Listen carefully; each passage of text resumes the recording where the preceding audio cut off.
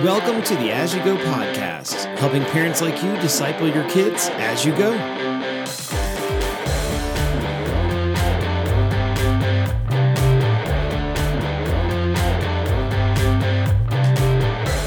Welcome back to the As You Go podcast family devotional. Remember, our full sermons from Sunday are now available on the podcast. Plus, each week, in addition to offering a written family devotional on the handouts that people get in person, we also have this audio version for you. So thanks for utilizing this resource to disciple your kids. Since it is Christmas time, we are teaching a series on Sunday mornings called Prepare the Way. We celebrate at Christmas not just because of the fun and the food and the presents, but because we understand just how amazing the coming of Jesus is. And it isn't just about something that happened out of the blue. The birth of Jesus was something planned by God since the beginning.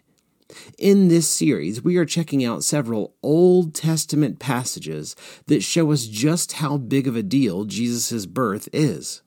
By looking back at what God has said and done long before Jesus was born, we're able to see how much Jesus' birth actually means.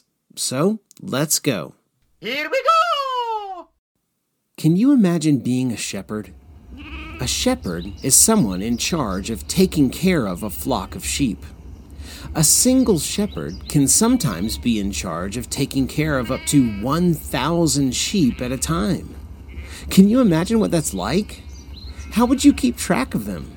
What do you think the sheep would do? How would you feed them and get them water? How would you protect them from other animals? What would it sound like? Even worse than that, what do you think it would smell like? Probably not very good. Taking care of a bunch of sheep is a big, tough job. While we don't usually like to think of ourselves this way, the Bible explains to us that sometimes people are a lot like sheep. Sometimes, just like sheep, we try to blend in with the herd or the group. We do whatever everyone else is doing so we don't stand out. Other times, just like sheep, we go astray. We sometimes go and do our own thing even if others around us tell us it's not a great idea. We sometimes act selfishly, and it can be dangerous for us. Still other times, we follow bad leadership from other people. We go along with the bad advice of other people who act as our shepherds. In all of those ways, we are sometimes like sheep. And the truth that the Bible leads us to is that we, like sheep, need a good shepherd. Way back in the Old Testament, there was a long time where God's people, the Israelites, had kings. God established these kings to be like shepherds to the people. The kings were meant to lead them like sheep in a way that was good for them. But those kings often failed. Over and over again, they proved themselves to be bad shepherds. At this time, God sent people called prophets to try to correct the people and redirect the shepherd kings. Ezekiel was one of those prophets.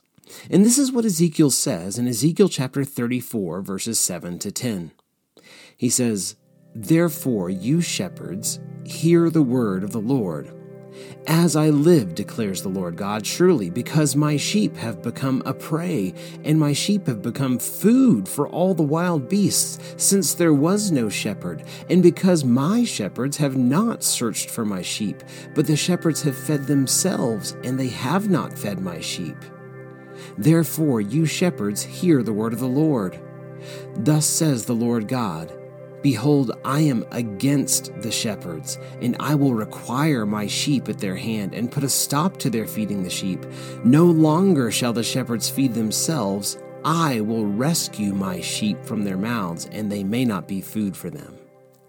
God is not pleased with how the shepherd kings have taken care of his people, his sheep. He is against those shepherds. So what is God going to do? He tells us in Ezekiel chapter 34, verses 11 to 16, our verse of the day. Ezekiel 34, 11 to 16 says, "For thus says the Lord God, Behold, I myself will search for my sheep and will seek them out. As a shepherd seeks out his flock when he is among his sheep that have been scattered, so I will seek out my sheep, and I will rescue them from all the places where they have been scattered on a day of clouds and thick darkness. And I will bring them out for the peoples and gather them from the countries, and I will bring them into their own land. And I will feed them on the mountains of Israel, by the ravines, and in all the inhabited places of the country. I will feed them with good pasture, and on the mountain heights of Israel they shall have their grazing land. There they shall lie down in good grazing land, and on rich pasture they shall feed on the mountains of Israel. I myself will be the shepherd of my sheep, and I myself will make them lie down, declares the Lord God. I will seek the lost, and I will bring back the strayed, and I will bind up the injured, and I will strengthen the weak, and the fat and the strong I will destroy. I will feed them in justice. No more will the people be scattered or eaten by wild animals. No more will they be hungry and without water. God is coming himself to be their good shepherd. All that God spoke to Ezekiel way back then comes true in Jesus. Jesus came as God himself to be our good shepherd, to lead us and care for us, and to show us the way that we should go. This is what Jesus says himself in John chapter 10, verse 11. Jesus says, I am the good shepherd. The good shepherd lays down his life for his sheep. The baby Jesus that we celebrate at Christmas came to be our good shepherd, and he proved just how good he is at caring for us by laying down his life to save us.